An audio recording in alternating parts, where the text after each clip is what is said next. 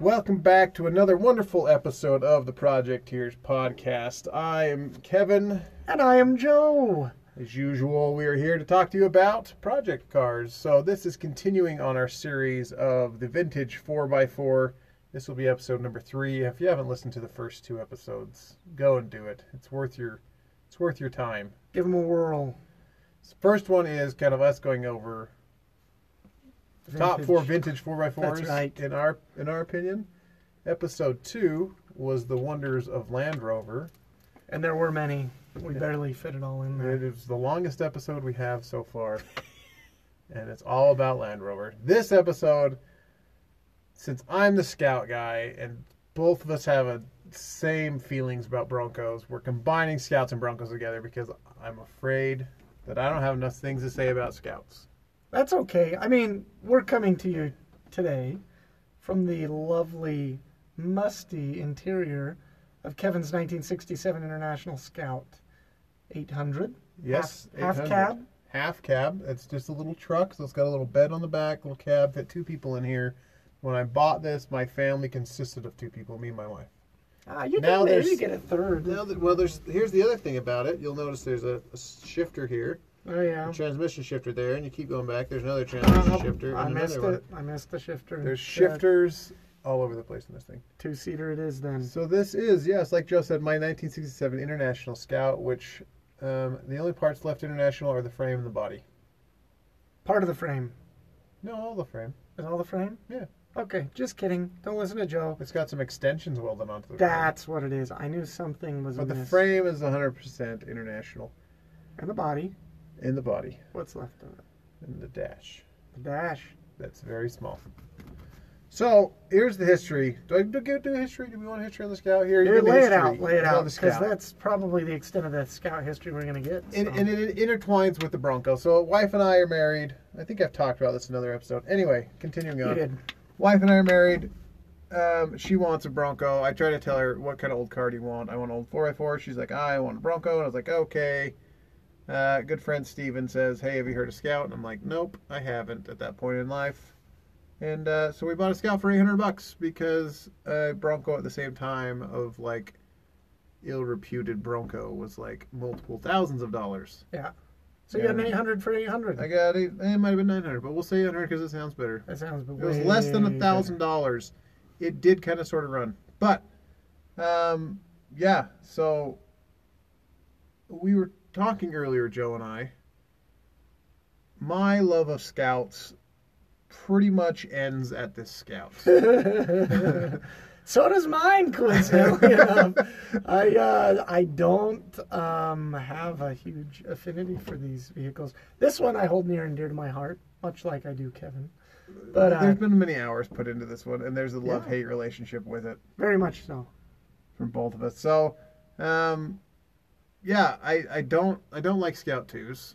We'll just throw that out there right now. It's like inverted Bronco 2, right? Like the Bronco 2 they made smaller, it's the like Scout 2, didn't they make it bigger? Yeah.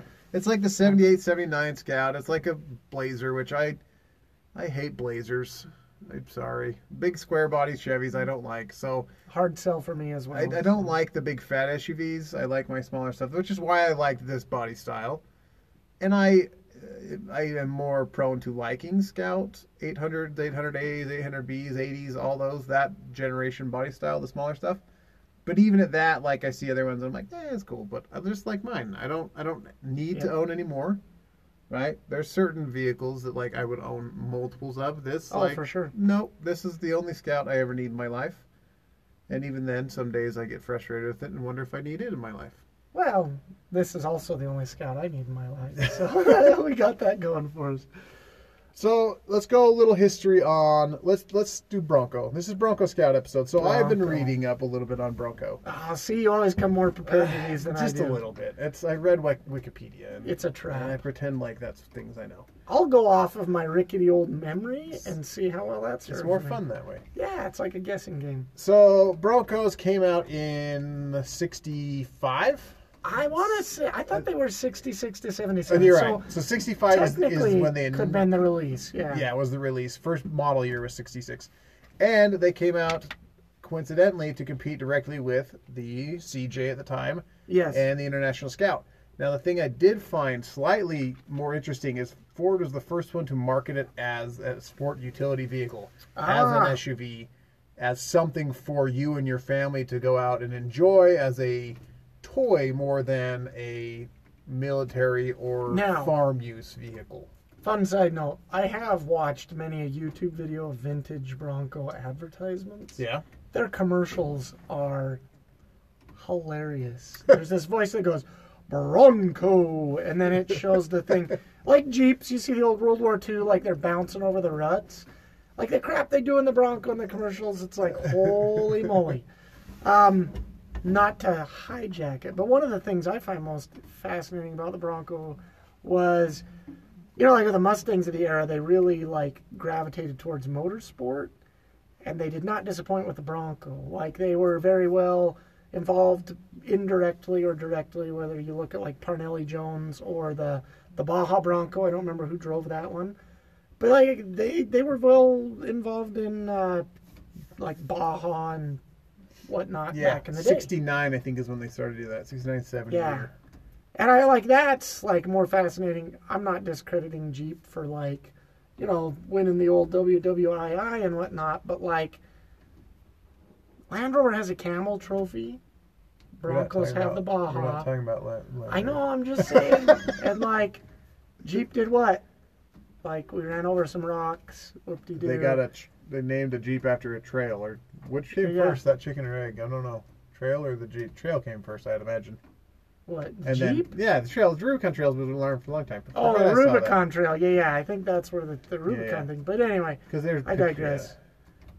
Yeah. And just to spur old wounds, the FJ40 is pretty much good for nothing, and they ripped the name off to try to market it against a car. And then I always had a hard time with that. And that's a little known fact about the FJ40. Probably the only fact you'll ever hear me recite. Because they intentionally called it the Land Cruiser so that it would be confused with the Land Rover and hopefully siphon off some sales. And that's all I got, honestly, on the FJ40, so we can move on. So now this is the Bronco Scout and Bronco Scout. FJ40 rant. Well, you know, we mentioned Land Rovers and Jeep, and don't want the little girls to feel left out. So, okay, so I did a little more research on Bronco history here before I forget it. I've got to remember it. Originally, base model started at like 3,400, 3,500. Okay, yeah, that sounds about right. Which in today's money is about $25,000. Interesting. So then I looked up the 2021 Bronco because that's what's on everybody's who loves the Broncos mind. You're listening to this in the future, so you probably already know what it looks like. We're anxiously awaiting, like next week. We've seen shadow images and really crappy spy photos of them driving around the dirt, and I think they look pretty good. I'm not disappointed in them. I am anxiously optimistic about what that's going to look like. Continue. So 2021 Bronco. 2021 Broncos supposedly going to be around $30,000. So like, I think it's pretty cool that they're keeping somewhat reasonable price, like compared to like what they were back in the day. Yeah. Again, it's going to be like the Jeep, right? Because Jeeps start at like $27,000, but then if you get the Rubicon with all the fanciness, you're like above $50,000 on those. So I'm sure the Bronco will have the same thing where you can buy base model for $30,000 or fancy schmancy one for $50,000. But not a bad price for a cool vehicle, I feel. Now, go. Bronco question. Yeah. I know they came with a straight six and a small block Ford. Yep. Well, like the 302 or, I think back then. 289s too, right? 289s and 302s. Did they ever come stock with a 351 of any form or a big block? I don't think so. I stumped you. Because I've known a few people. I've read 2 paragraphs of Wikipedia. Okay. I think, I don't know, like, because I think a 302 is pretty ample for that. Like, yeah, I would think so. I don't think Ford would get carried. I was just trying to think of what like a fully optioned out Bronco would be. And just thinking back of like, you know, the myriad of options I've seen on these Broncos over the years. Like, really, that's the biggest one is just engine size. But yeah. Anyway, sorry. Well, so I was talking to my dad about this topic not long ago, and he said he worked on a dealership at one point that had. He swears it was a stock V8 Bronco, which probably had the 302, maybe the 289 in it. But it's the same thing. I've heard stories from sorry, Dad, old people that had CJs with the V8 stock V8s that claim, and he was saying the same thing, that like if you romped on that thing and dropped the clutch, like it would pull the front tires off the ground. I haven't, because they're so low geared, right? And Yep. when I used to have guys come into the off road shop and tell me the same thing, is like, oh, you should have driven those CJs back in the day, gearing, blah blah blah. You try to off road them and you'd like dump the clutch going up a hill and roll over backwards because they would just wheelie up like at any given time because it was so much horsepower. Wheelbase is 3 feet long. Yeah, and then he's like, I don't know why anybody lifts them because they just want to roll over anyways, and they're just so crappy to drive. And they're like, yeah, that's the CJ conversation we had. Yeah, I always had a hard time with the V8 and the CJ. Fun old Bronco fact, since we're talking about dads and Broncos. In the early 70s, my dad grew up in Southern California and bought a Baja competition Bronco at the salvage auction. Yeah. And he was like the second owner after the first owner after the race. I guess they made it a couple miles in, tipped it on its side, and then I want to say like hosed it down primer gray over all the sponsor decals and then sent it off to the insurance company. So he paid like a couple $100 for it or whatever. In today's money, I'm sure that's a lot more. But to your point, it had a built 289 with like a brass scatter shield for the clutch. I guess it was quite well built. I want to say he was running like a 1450 CFM carburetor on it or something like that. Like, just ridiculous. And he said it was more or less like an on-off switch. But he said it would spin all 4 tires into hot, smoky burnouts and, you know, quite rowdy and rambunctious.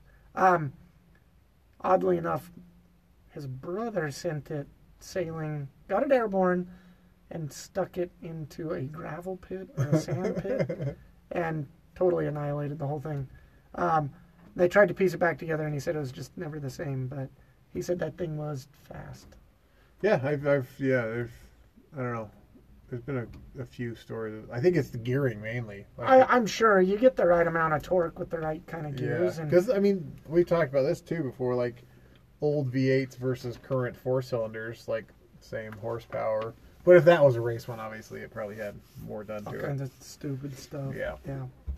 I guess he could never actually get it registered because it was a race motor. And back then you could have like unlimited temporary permits. So like every 2 weeks you had to go to the DMV and get a new tag. Yeah, I tried to do that with the Probe. They didn't like that. Today's modern era, they track that too closely. You just got to move out in the middle of nowhere where they have no rules. What's this 67, baby. No, anyway. No inspection, no emissions. For those of you in Utah, there are still some perks to having old cars. So I guess I'll go back to talking about my Scout. Yes. It's what I know. So, like we were saying, the only thing Scout on this is frame and body, because I killed off a 1990 Toyota 4Runner for the drivetrain, axles. I bought a solid front axle. So it's solid Toyota front and rear axles, 3-link in the front with coilovers, leaf springs in the rear, which are Cherokee leaf springs, which I still pains me to say that, but that's what they are. No, are they aftermarket in any way, shape, or form? Yeah, they're not stock Cherokee. They're aftermarket. Then they're whatever. Built to the specs that a Cherokee leaf spring would be built to, but they're... I wouldn't even say that. I'd just say they're Jimbo's leaf springs. Jimbo's 48.5-inch leaf springs. There you go. Yeah, I would remove any Cherokee affiliation. Yeah, me too. I went with the 4-cylinder because it's a 4-cylinder still, and that's what this Jeep. Oh, dang, Kevin, really? That's what the Scout. You got me talking about Jeep leaf springs. I'm sorry. That's what the Scout was normally, and I thought that was kind of fun. It was easy to put in there, and I had it right. Going back to like the original Kevin project vehicle, it was all about money. The 4Runner was $200. The Scout was under $1,000. Like $1,000 into like majority of my drivetrain. So the old Scout axles leaked like a sieve. Yeah. The engine ran like garbage. Carburetor was like held together with like somebody's brass soldering, like brazing. There you go. Yes. They had like brazed the carburetor back together, and it was just junk. And so I was like, do I spend a bunch of money on junky international stuff, or do I go with something else? I just talked to the Toyota stuff, which I don't regret. I mean, the thing is, this thing is sat in a parking lot, unloved for like 5 years. Got it back to my new house when I have room for it in my driveway now, and put the gas line in a gas can, put a jump charger on it, and it fired right up and idled for as long as I wanted until I turned it off. Like, that's quite exciting. I don't regret this engine. It's probably not going to have enough horsepower when I go to drive it, but like, it's also geared down. As we were talking about all my many stick shifts. I have a manual transmission with a double transfer case, so I have like ridiculous low gears if I want them.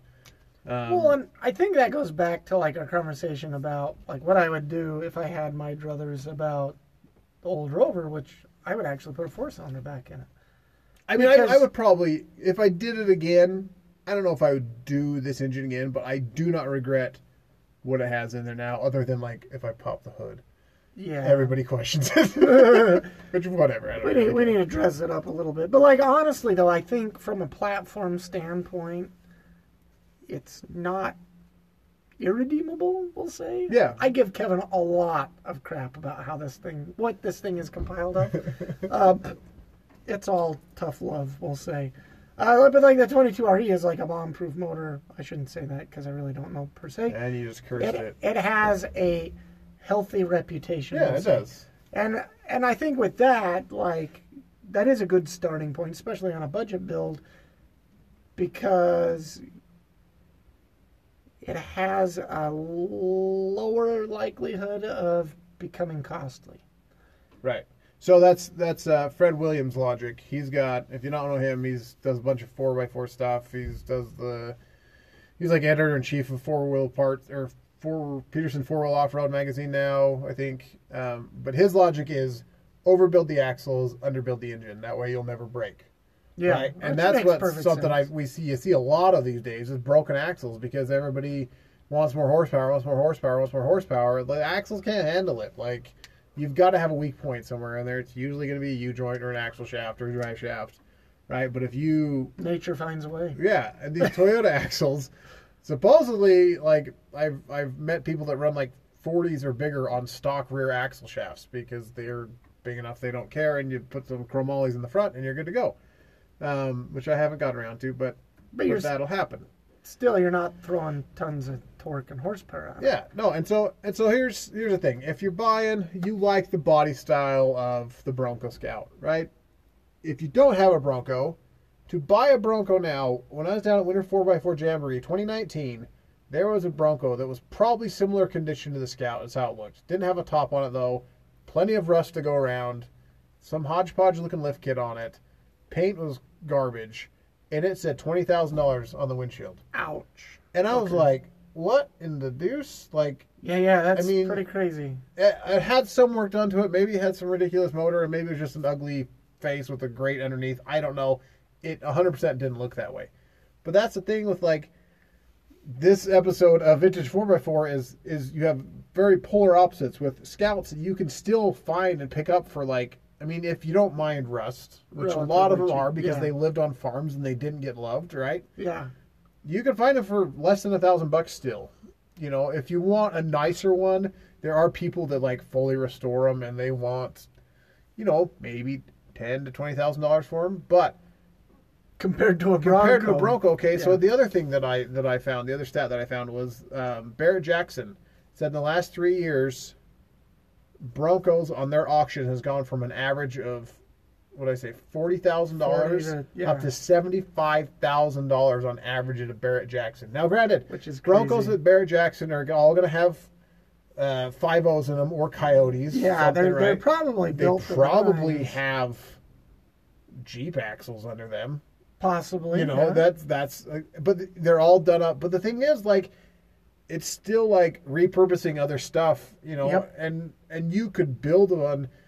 I had a conversation recently with someone about old car as an investment, and where I basically said it's a terrible investment. Like, you want to build an old car, I'm all for it. Build an old car, pay someone to do it, have a show car, have a cruiser, have a rat rod, whatever you want, right? But don't like, enter into that as an investment. Yeah, if you're doing it as an investment, you're barking up the wrong tree because you're going to lose out every time. Yep. But now, like, if you own a Bronco, fix it, and you will double your money on it. Because, well, yeah, and I mean, I actually was talking to my son about this, about how the car market is just like any other market. The stock market, whatever. It has its high and lows.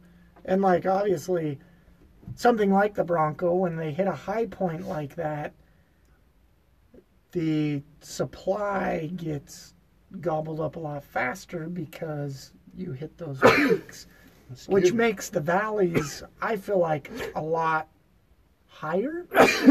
So even if they do come back down, they're not going to come back down as far because they had that apex of value, and everybody was out trying to get their hands on a Bronco. Right. And now you've got a lot more aftermarket support on Broncos than you do versus Scout, right? You can go buy an aluminum Bronco, and if you wanted to... Can you get an aluminum Bronco? No. I swear you can. No, I don't think so. I think that was another conversation we were having. You can get a whole repopped body, but I thought they were still doing them in steel. No, I think they're steel. You talk so much aluminum, I just assume everything's aluminum. I have aluminum on the brain. So, okay, yeah, point. I guess that was my grand point. You can get a whole new Bronco. I think you're right. You could build a Bronco from scratch because, like you're saying, like they're going away quickly. What's out there is being bought up and being redone. And so that industry's taken off with the Scout. Not that I've ever seen, like, there's still companies that sell new old stock Scout stuff, and like if you want, I just saw something the other day from one of the Scout shops that rebuild them. If you want a replacement blinker, like, you have to find a new old stock. Like, that's your only Nobody's option. making new blinkers. Yeah, you can't. I mean, something as stupid as that, right? It's unique to the vehicle. It's a little rectangle. It's not anything special, but it's a weird size. Which is all the lights on this have been redone except for my front blinkers because I couldn't find them, and now I know why. Is that there's no aftermarket support for it. So again, another reason why this Scout is now just as much Toyota as it is Scout is because to find that stuff, I mean, you can find Scout 2 axles, right, that are beefier and heavier, and you can get the 345 V8 out of Scout 2 and put it in there. But then again, it's like an oddball V8. So there's not a whole lot you can do to make power. If you want power, you're not going to happen. If you want parts, you're going to be waiting for them. And so you buy an old Bronco.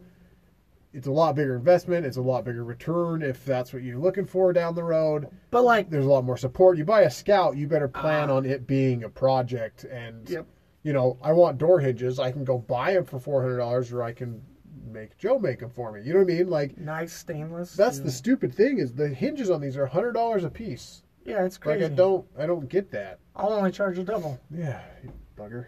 So, I had a light bulb moment here. So we're gonna make a quick detour to Joe's magic of Ford in the '60s moment. Do it. Because you triggered something as you were talking about all that. One of the things I found ultimately fascinating, and we built the Econoline van, and Kevin and I have collaborated on numerous Bronco builds, actually. Yeah, over the years, yeah. In that era, Ford was pretty much using the same parts for everything. Now, tangent to my tangent, if you look at the British car market in the 60s, like, you can find the front marker light on a, say, like a early 70s MGB, or MG Midget, is the same as like a Jaguar XJ6 of the same era, and the same as a Triumph Spitfire of the same era. Like, manufacturers were sharing parts. But like Ford in the 60s, like, and for a glimmer in time, it was actually quite genius. Around the time the Bronco came out was around the same era that like the Mustang and the Econoline all came out. They all actually used the same door handles, the same door mirrors. Like, there's like a half dozen parts that all these vehicles use the same of. Do you know the same guy designed, like, the guy that came up with the Bronco is also the guy that came up with the Mustang? I did not. I found that on Wikipedia today. And Lee Iacocca. Yeah. Yeah. Iacocca. That's it. Lee Iacocca was the one that, like, approved all of it. Fun fact. So that's why they're all the same, because there's, like, the same handful of guys that did them all. And, like, the Econoline, if you got the passenger vehicle, they actually called it the Falcon Wagon or whatever. Yeah. But I guess that's my point, though. Like, a door handle or a turn signal or different stuff was found on like a half dozen different cars, so it made it a lot easier to... But when you're International Harvester building tractors and you decide to build a Scout for 5 truck, minutes, then I guess you just make your own stuff for it. Which is I think the ultimate tragedy of the Scout, as we previously discussed, is, you know, they kind of faded into oblivion. For that reason was, you know, before the advent of the internet, like, where the heck are you going to find a front turn signal? So either a farmer, you know, bastardized the poor Scout so Right. that it had a light in the front that blinked, even though it wasn't necessarily accurate to what it had originally, or over time enough parts needed to be replaced and it just wasn't worth using. Fun tidbit of information that we did discover about the Scout recently is when I picked up the CJ5 and started dabbling with it, my dad had a bunch of leftover forklift parts. And like I was showing him I needed a wheel cylinder, and he's like, you know, that looks like one of these forklift wheel cylinders. Pulls it out, they're like identical. Master cylinder, identical. And Kevin finds out that like a lot of tractor or industrial equipment parts of a more modern era are actually identical and interchangeable with some of the original international parts. I found that absolutely fascinating. Anyway. Yeah, that's going back to what you were saying, because we were messing around with something the other day. Oh, the all-wheel drive. So going to Ford and reusing the same parts. What were you saying? Like was your dad messing around with the Navigator? Oh, the Edge, Ford Edge, like the platform. Yeah. The two-wheel drive and all-wheel drive is like a swap of like a few bits and like ta-da. Yeah. Yeah, that platform that they built was actually quite ingenious how they did it, so you could easily upgrade that to an all-wheel Which, drive. in my years, I found out that Nissan does the same thing. Like, you can swap, doing a V8 engine swap from, like, the Titan motor into a Xterra, like, it basically bolts in. Like, all the lines match up. Like, you have to do a little bit with the brake lines, but other than that, like, AC lines, everything's in the exact same spot. Like, it all lines up. We found that out with, well, unforeseen, unproven. I read online somewhere that, like, Volvo's done the same thing. Like, their small cars with their big cars, like, in theory, you can just, like, drop out everything and turn a front-wheel drive car into an all-wheel drive because, like, it all just bolts in, more or less. Obviously, there's more work than that, right? But, like, I've become amazed, like, how much that happens within manufacturers that I don't think people realize. Well, and I think it's kind of a newer thing too, because like going to a more of a universal platform or universal drivetrain, I think makes it more possible to do things like that. Where, you know, back when the Bronco and Scout were made, it was a little more cut and dry. I mean, it didn't get much more than door handles. Oh, excuse me, I'm over here hiccuping. You know, you park a Bronco next to a Mustang, and yeah, you can swap the door handles and mirrors and maybe even the engine. But outside of that, there wasn't a whole lot going on there. Where nowadays you could take like, you know, I think it's the Ford Flex, the Explorer, and the Edge, all share a similar like platform and drivetrain and everything. So it's like, you know, they are on the surface dramatically different vehicles. However, underneath they're really not. Which tying this back into the episode, the Bronco, the new 2021 Bronco is basically a Ranger with a different body on it.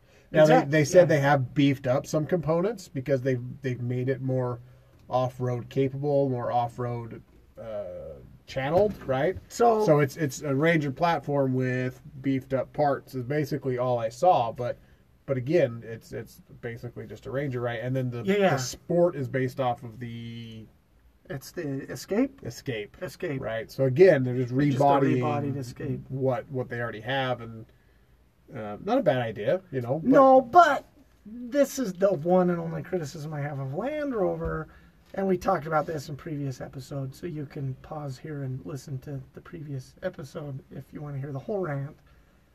Like the BS Sport model thing just drives me completely insane. You know, because like the Broncos is like they should have just ponied up and called it the Bronco 2.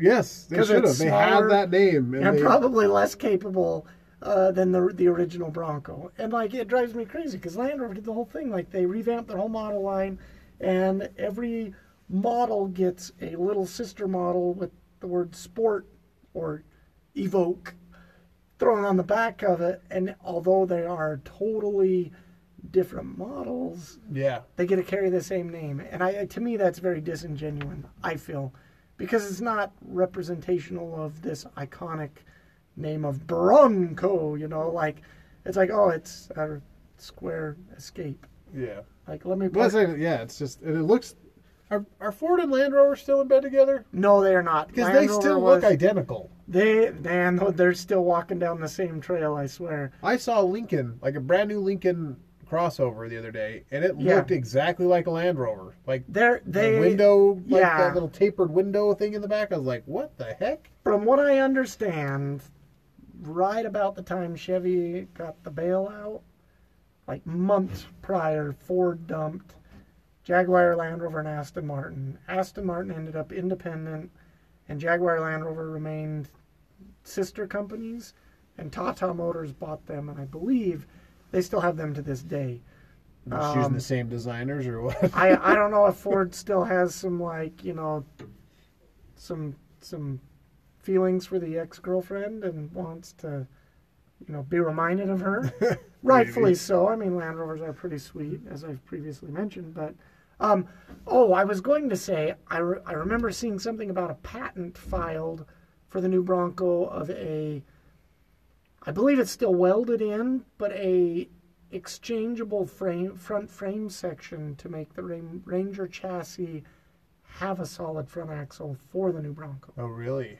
Do you have any information that would confirm or deny No, the new because Bronco having a solid front axle? Well, if it's based on a Ranger, it doesn't, right? Yeah, but if So- they had that patent, would that indicate that it does? They don't have an axle that size. Like, that's the thing is right now, I mean, Ford, they could obviously outsource to somebody, but like right now, the only solid axles that Ford has are all But could they do like an 8.8 with knuckles on it? maybe. But there's many issues as Jeeps have with the death wobble. Like, you can have a stock Jeep that death wobbles, right? A stock Yeah. Dodge that death wobbles. A stock F-250, F-350. They get death wobble. They drive like crap. You don't have those issues with An the independent, right? Yeah. Now, maybe Ford is going to have the Bronco version of the Rubicon. It wouldn't be a Raptor because it's not meant to go fast in the dirt, right? Yeah. Where if they have a special model that is a solid axle to try to compete with Jeep, I think that would be a lot of money invested into kind of a... Oh, I agree. So as far as everything I've seen, it's independent front suspension. Okay. And I do think I remember reading an article at one point that said it was going to be independent suspension. And anything about the evolution of the Bronco, sure, it was solid axle in first generation, second generation solid axle. As soon as you get third generation, It became independent. it becomes yeah. independent, and Ford is stuck with that since, right? So I feel like That's Ford true. is fairly forward thinking with, or tries to be.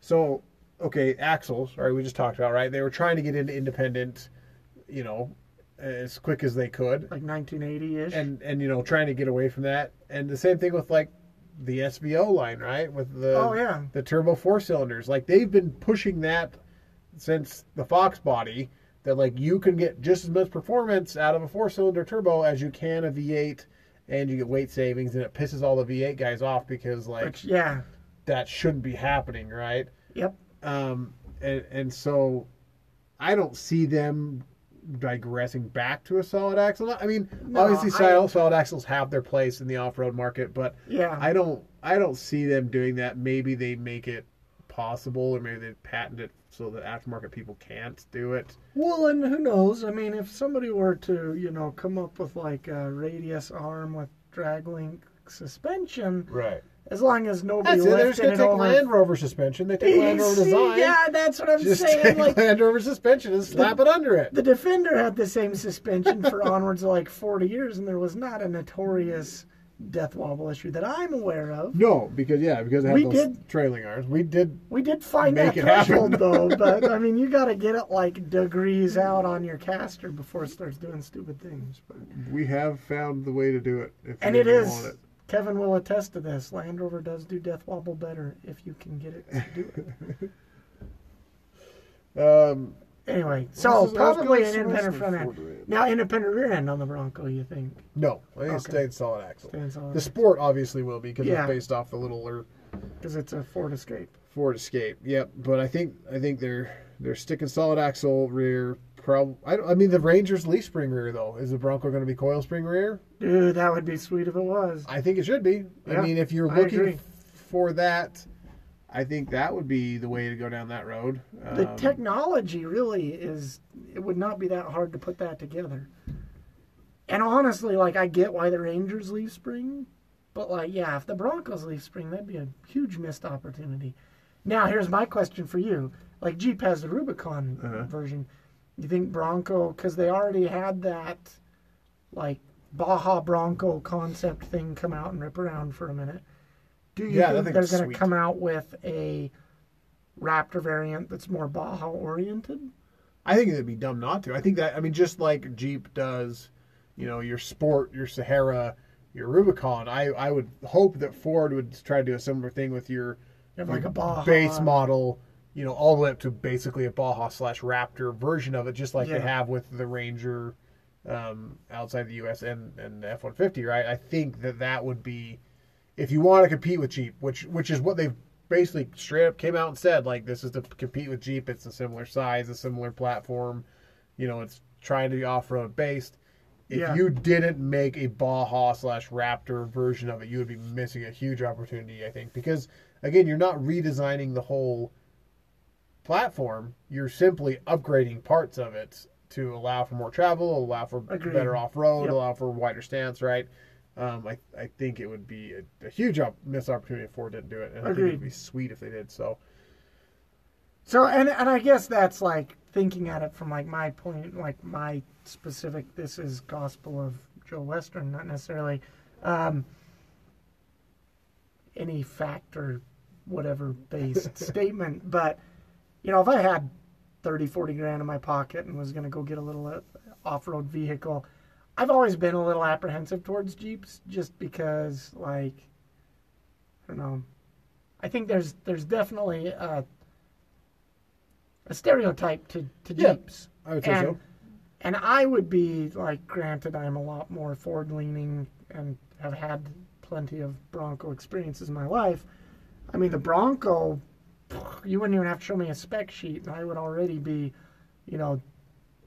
if I was required to spend that money in one of those two directions, I'd go Bronco every time. But like, to the whole Raptor tangent, like, there's not a Raptor that doesn't drive by that I don't drool all over. Right. Yeah, they demand attention when you pass them on the road. And it to me, and I love them, so that's probably a biased opinion, but like, they don't seem as presumptuous as a gaudy lifted Wrangler. Like, you see somebody like a mall crawler Wrangler with just like every widget on it, and it just seems like presumptuous, I guess is the only word I can think of. But like, someone could roll down the road in a bone stock Raptor or even a pimped out Raptor, and to me that comes across as far less presumptuous.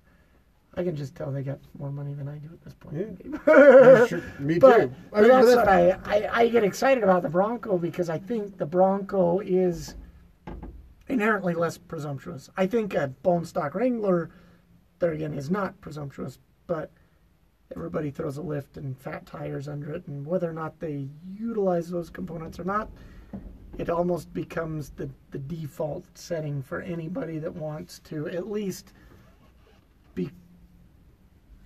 come across as an automotive anything. Right. And let's be honest, like, majority of lifted Jeeps, they don't drive good anymore. Like, that was an enlightening there's a give and take experience there, right? There's you're getting your off-road capability, you're getting looks, you're getting big tires, you're getting all this stuff, but like, with that, you're giving up there is drivability. Where with the Raptors, you don't do that. I mean, you can fit, I can't remember, I think you can fit like 37s on them with like very minor changes, which the new Gladiators, you can too. You can, 37, I think, stock on them.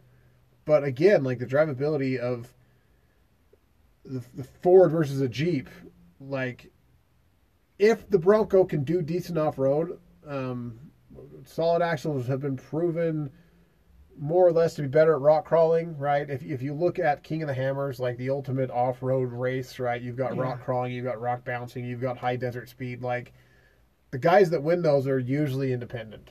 Yeah. You know, there's a lot of solid axle ones that do really good, but like, you could do a lot with an independent suspension that you can also do with a solid axle. Now, I've wheeled solid axles, and I will test it. Like, if you're building a rock crawler and that's what you want it for, obviously buy a solid axle. Like, it's hands down a better way to go, unless you've like fully tuned the suspension on it. Agreed.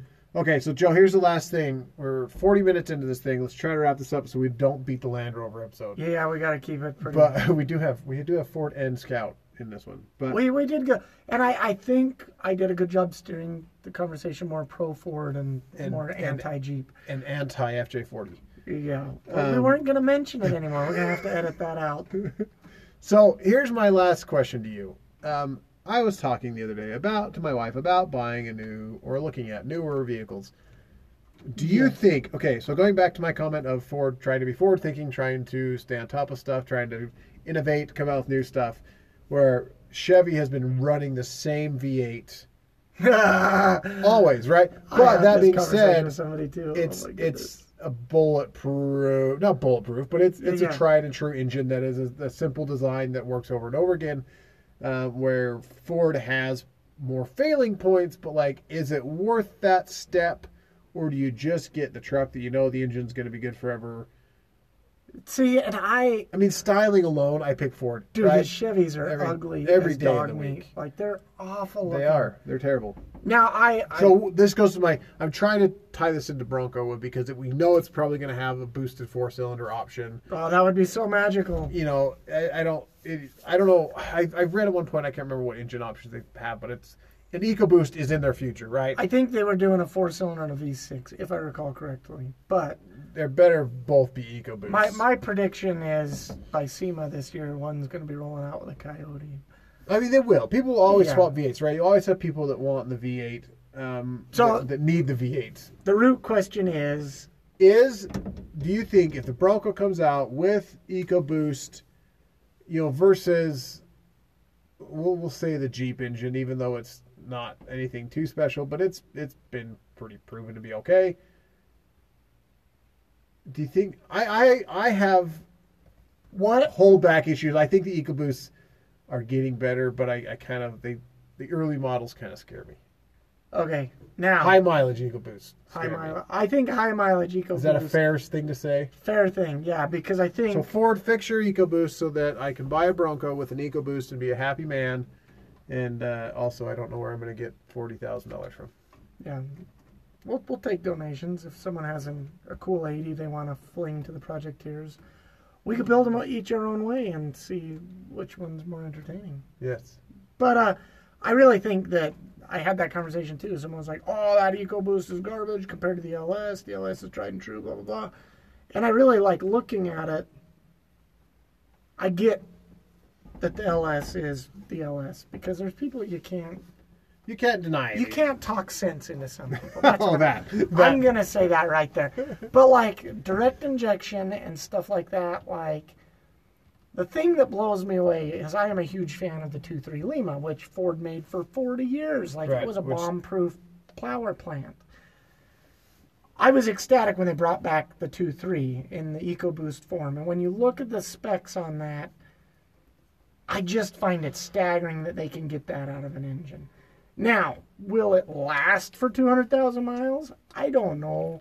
It's probably going to be pretty spanked. And the problem is with a motor like that, you know that those are not drive to church every Sunday miles. Those are probably a lot of hot rodding, high revving. Yeah, you've got the noises, you've got the reaction, yeah. So I think that being said, and the way it was described to me by one of my friends was, these EcoBoosts are so complicated that you can't ask all that of all those parts for a long period of time and expect it to hold up. And I agree. I think that there is some degree of planned obsolescence. However, like it's just so fascinating to me. I think just for the sheer craziness element, I would still opt for an EcoBoost. I think I every would day of the too. week. I mean, I have my reservations about them, but like at the same time, like the heck with it. Let's go have an EcoBoost. Like, Well, yeah, I mean, first off, you get a better looking truck, so you win Absolutely, there. yeah. And the Bronco, I think, from what I've seen, is going to be the best looking thing. I have come high out in a long time. expectations. Yeah, The Wrangler's neat. The Wrangler's gotten a lot better on the inside. they've The gotten better outside, on the outside too because they're trying to rip off a freaking Land Rover Defender. Anyway, They've changed a little bit, but they're still the basic same thing, right? Yeah. The Bronco's bringing something to the table that hasn't been there for a while, and I'm super excited about having the boxiness of the Bronco and the Scout back I and think in a new yes, way. yes. And I love my old Scout, and I like old Broncos. I like the uniqueness of the Scout. That's why I have it. That's why everything I have is weird because Yeah. like I don't like the mainstream version. So if I can find a little bit weird version of it, Oh, I'm gonna take it every day. So yeah, I don't know. Wrap up this vintage Ford versus vintage international episode, Okay. Joe. What did we learn?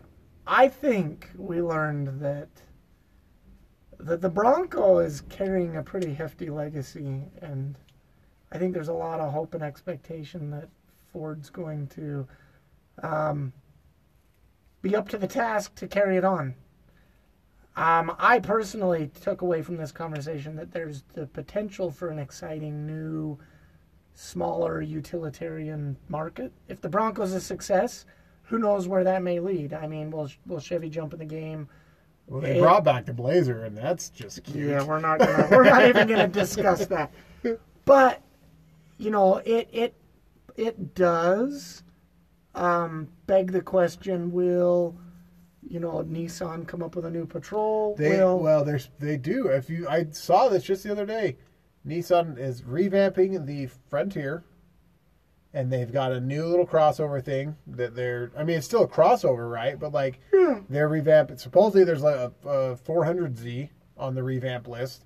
They've got like 5 or 6 vehicles that they're trying to revamp everything because they're tanking. Yeah. But so like will that new SUV? I think the success of the anything? Bronco could essentially, if they're a good enough competitor with the Wrangler, it may wake some other manufacturers up and say, hey, this is a market that we had because if you look at the domestic market, the Wrangler's gone for years with zero competition. Yeah, they're selling. I was reading 800 to 900,000 units a year. That's a pretty good chunk. Yeah. And you could take, a lot of the manufacturers have something similar that they're using overseas that they could easily, do a little refresh on and dump it over here. So that's what I look forward to. And I guess what my takeaway from this conversation is, it could open that genre back up, circling back to the vintage 4x4 tangent of, back in the 60s, there was quite an offering of that range of vehicles from different manufacturers, and this could be the resurgence of that, especially as people of our era are in the position to buy that type of product, and we are kind of the last generation that really grew up around Scouts and Broncos and old Jeeps and stuff like that. So we're going to see Case IH bring back the Scout. It would be, I'm not going to lie, it would actually be pretty cool to see like an independent manufacturer pick up the torch, blow the gallons of dust off it, and light that baby back So we're up. going to go, Joe, me and you are going to get a press Bronco. We're going to rebody it as a Scout. Why not? We could do, we have the technology. We have the tech. I mean, it's a square. Can't be that hard. It's a square. You just got to shave the corners off a little bit. And you know what? Honestly, and this is probably my last statement I'm going to make because I'll be bludgeoned to death shortly following it.